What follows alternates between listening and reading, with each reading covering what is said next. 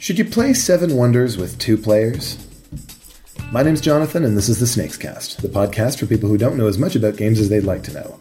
This week, the game spotlight shines on a hit game from 2010 and an impressive follow-up from 2015.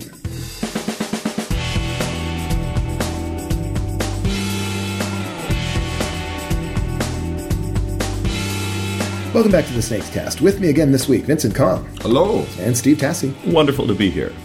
So, drafting games have been with us for a while. You've both played drafting games, of course. Yep. For the benefit of our audience, a drafting game usually means each player's got a hand of cards, you all pick one, pass the others to your left, and then you keep picking and passing until all the cards are taken. There have been plenty of these, but Seven Wonders by Antoine Bauza was definitely a big deal. You guys have played Seven Wonders as well, of course. Yes. Mm-hmm. What did you think of it? I like it. It is fast to play. It is not hard to play. It's about 30 minutes usually. Yeah, usually. And it's unusual in that it is a game that scales well with lots of people but doesn't actually affect the gameplay time because of the simultaneous action element to the game. Right, we're all picking at the same time. Yeah, it doesn't matter how many people you've got.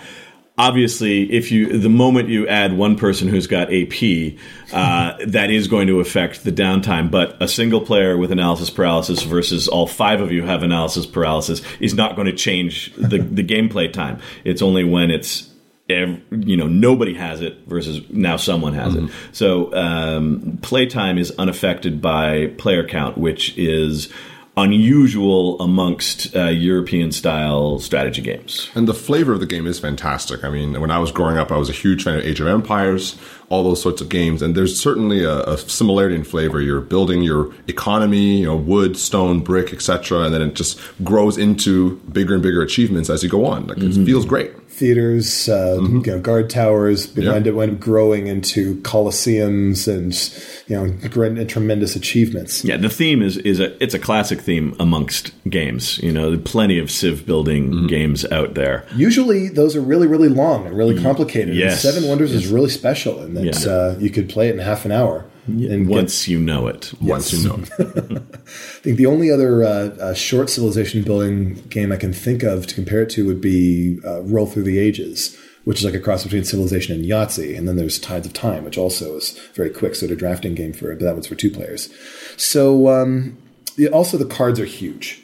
And the art in Seven Wonders is very nice. It's gorgeous. And the fact that almost the entire surface of these huge cards is just taken up by art. There's no text. There's a lot of art, but I would mention, though, that the way the game is laid out, and the recommended layout even, you actually block off a lot of the art as you play. Yeah, that is true. Which is really weird.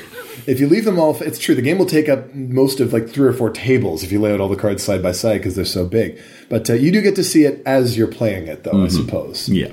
So that counts for something. It also goes to 7 players. It's not that common that we'll see a sort of strategy game you play with 7 people. Yeah, no. Though, is it good with 7 players? I wouldn't say it's bad. I mean, no matter how many players you're interacting with above 3, you are primarily interacting with your players side to side. Like, your neighbors are the only players who matter. Like, when you say good or bad, is it good that you can't interact with a player completely across the table with you and you have no control whether you win or lose against them? Maybe, maybe not. People who play draft formats and games like Magic the Gathering, part of the interest for people like that is the idea of a card that might wheel, which means that, I pick my card, I pass the others, but I'm passing one of the cards hoping that nobody else will want it, so by the time these come back around the table to me again, I'll be able to take it. Because you only have a hand of 7 cards, as soon as you have more than 4 or 5 players at the table, if you pass a card, you're never going to see it again. And that aspect of the game disappears. It could simplify it. But at the same time, while cards aren't going to wheel, you also know that because you're playing with 7 people who all have 7 cards, you're going to see some more cool stuff that some other people are never going to see. So I think it puts a different appeal to the card drafting mechanic. So, of course, we've also taught this game quite a bit. Bit of a pain to teach, isn't it? Oh, it's a nightmare to teach. I have yet to teach it to a group where on the very first play, someone does something that I explicitly and repeatedly told them they cannot do.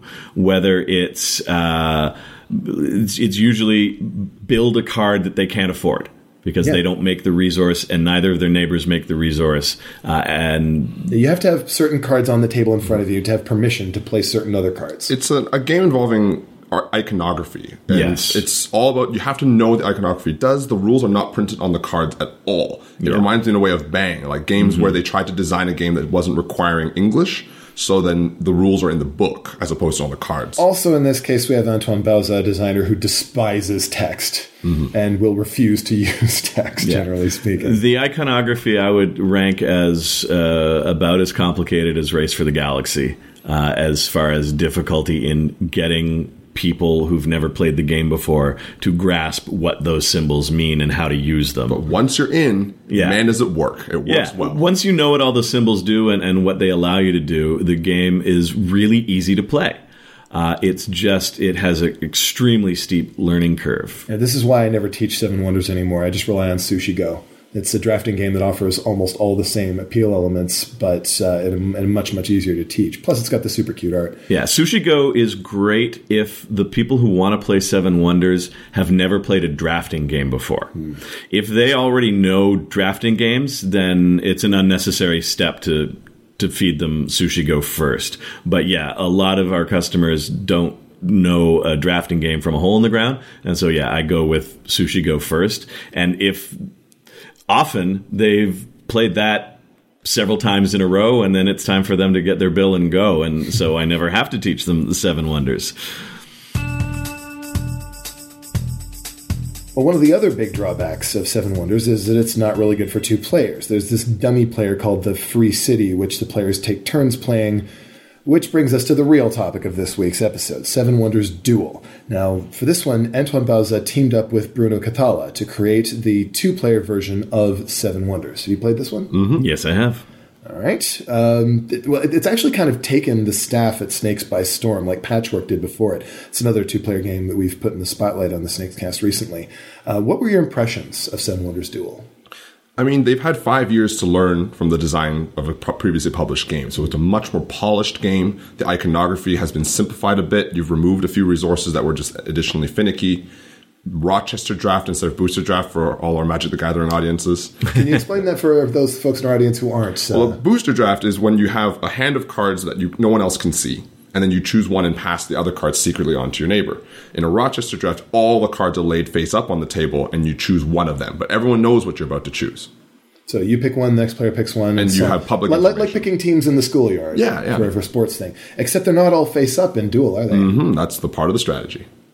Yeah, the neat pyramid of cards with some cards being available and other cards not being available yet is a major part of the strategy in Seven Wonders Duel, because you want that card that you can see, but it's not available yet. So it's hidden behind these other cards. How do you get to it? Well, you've got to take some cards, but in doing so, you reveal other cards that your opponent might now benefit from. So, what do I do? Do I just take this one thing that's going to be harmless? It won't affect what is now available for my opponent, but it doesn't do as much awesome for me.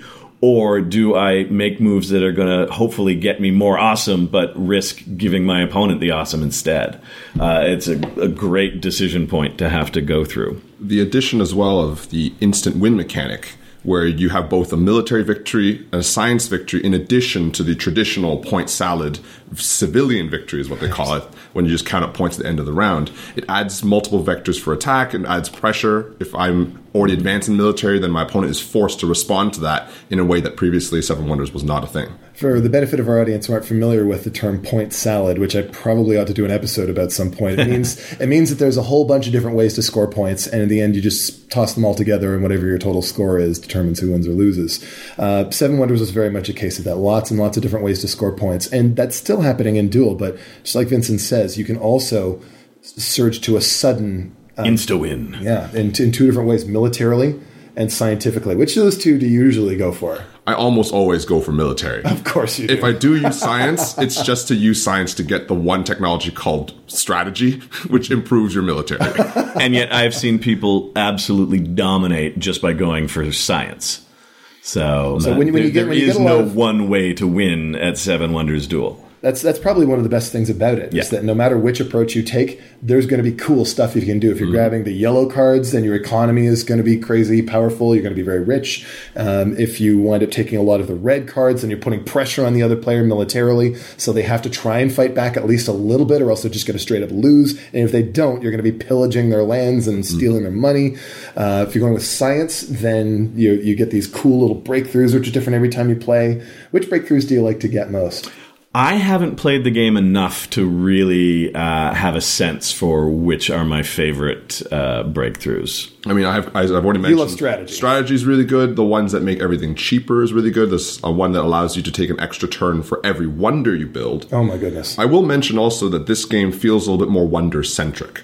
It's true. It's actually called... Both games are called Seven Wonders, but in the original Seven Wonders, you are one city, like Olympus. But your wonder is just kind of a way to accumulate points. So this one, each wonder does a different thing. You get 4 of them.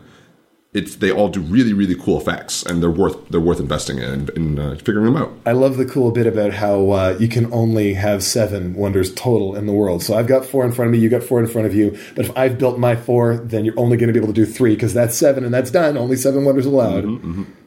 So you've taught this game a few times at the cafe. Who do you recommend it for? Is it the kind of game that comes out very often at Snakes and Lattes?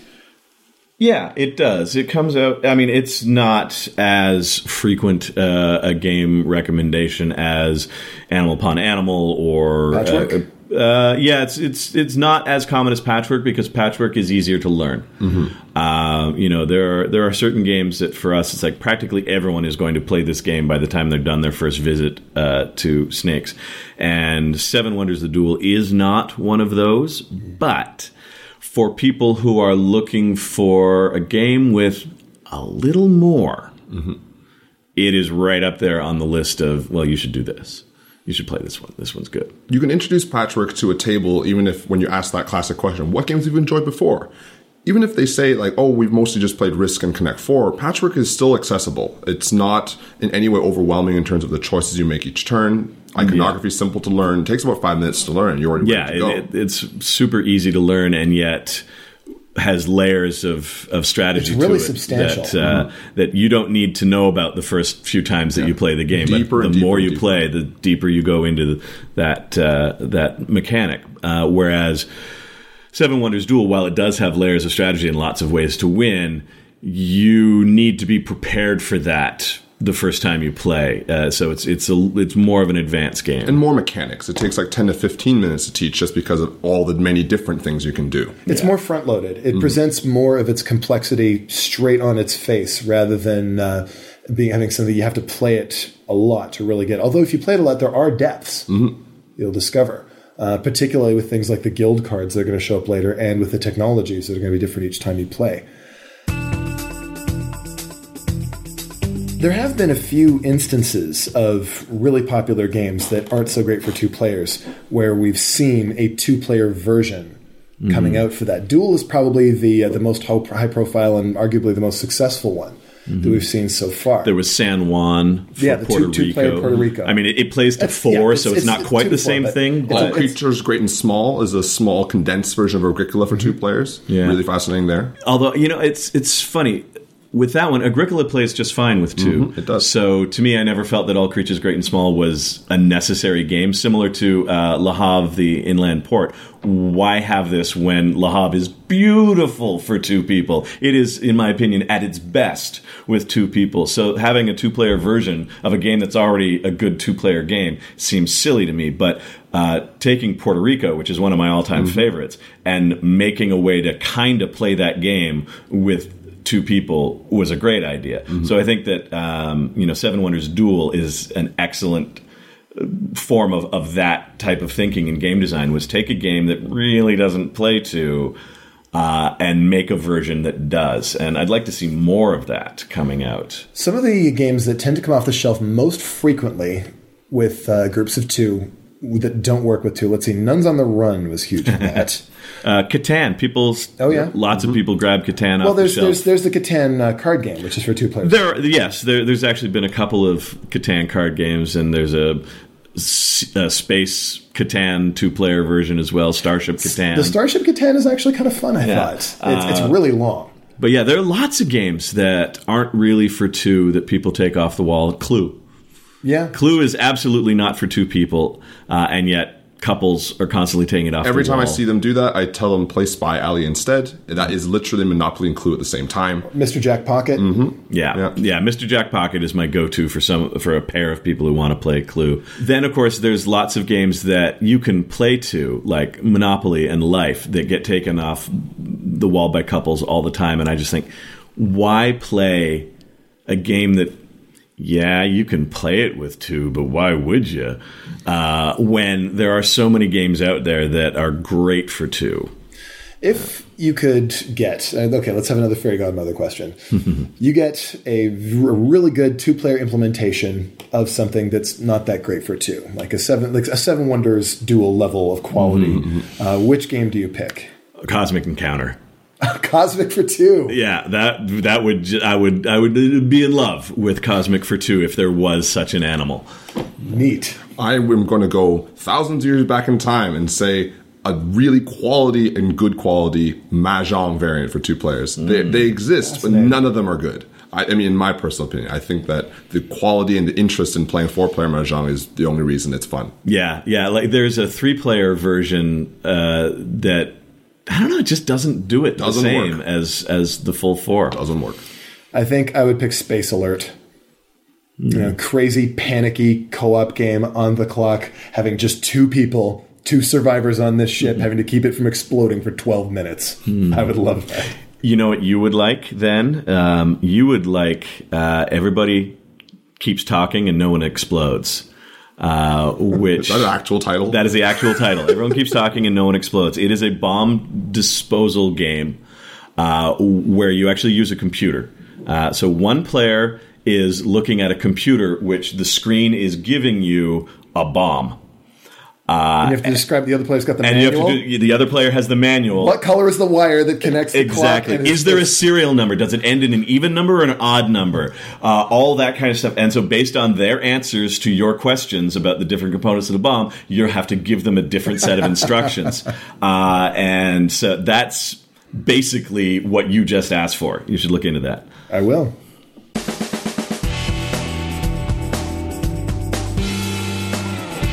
That's it for this week. If there's a game you'd like to see in the spotlight, tweet it to us at SnakesCast or post it on the Snakes Lattes Facebook page. Vincent, Steve, thank you for joining me. Thanks for having me. Thank you. The SnakesCast is produced by P.T. Douglas. Music is provided by Ben Sound. The opinions expressed on the show belong to the people in it and not the company behind it. Thanks for listening, everyone. Game on.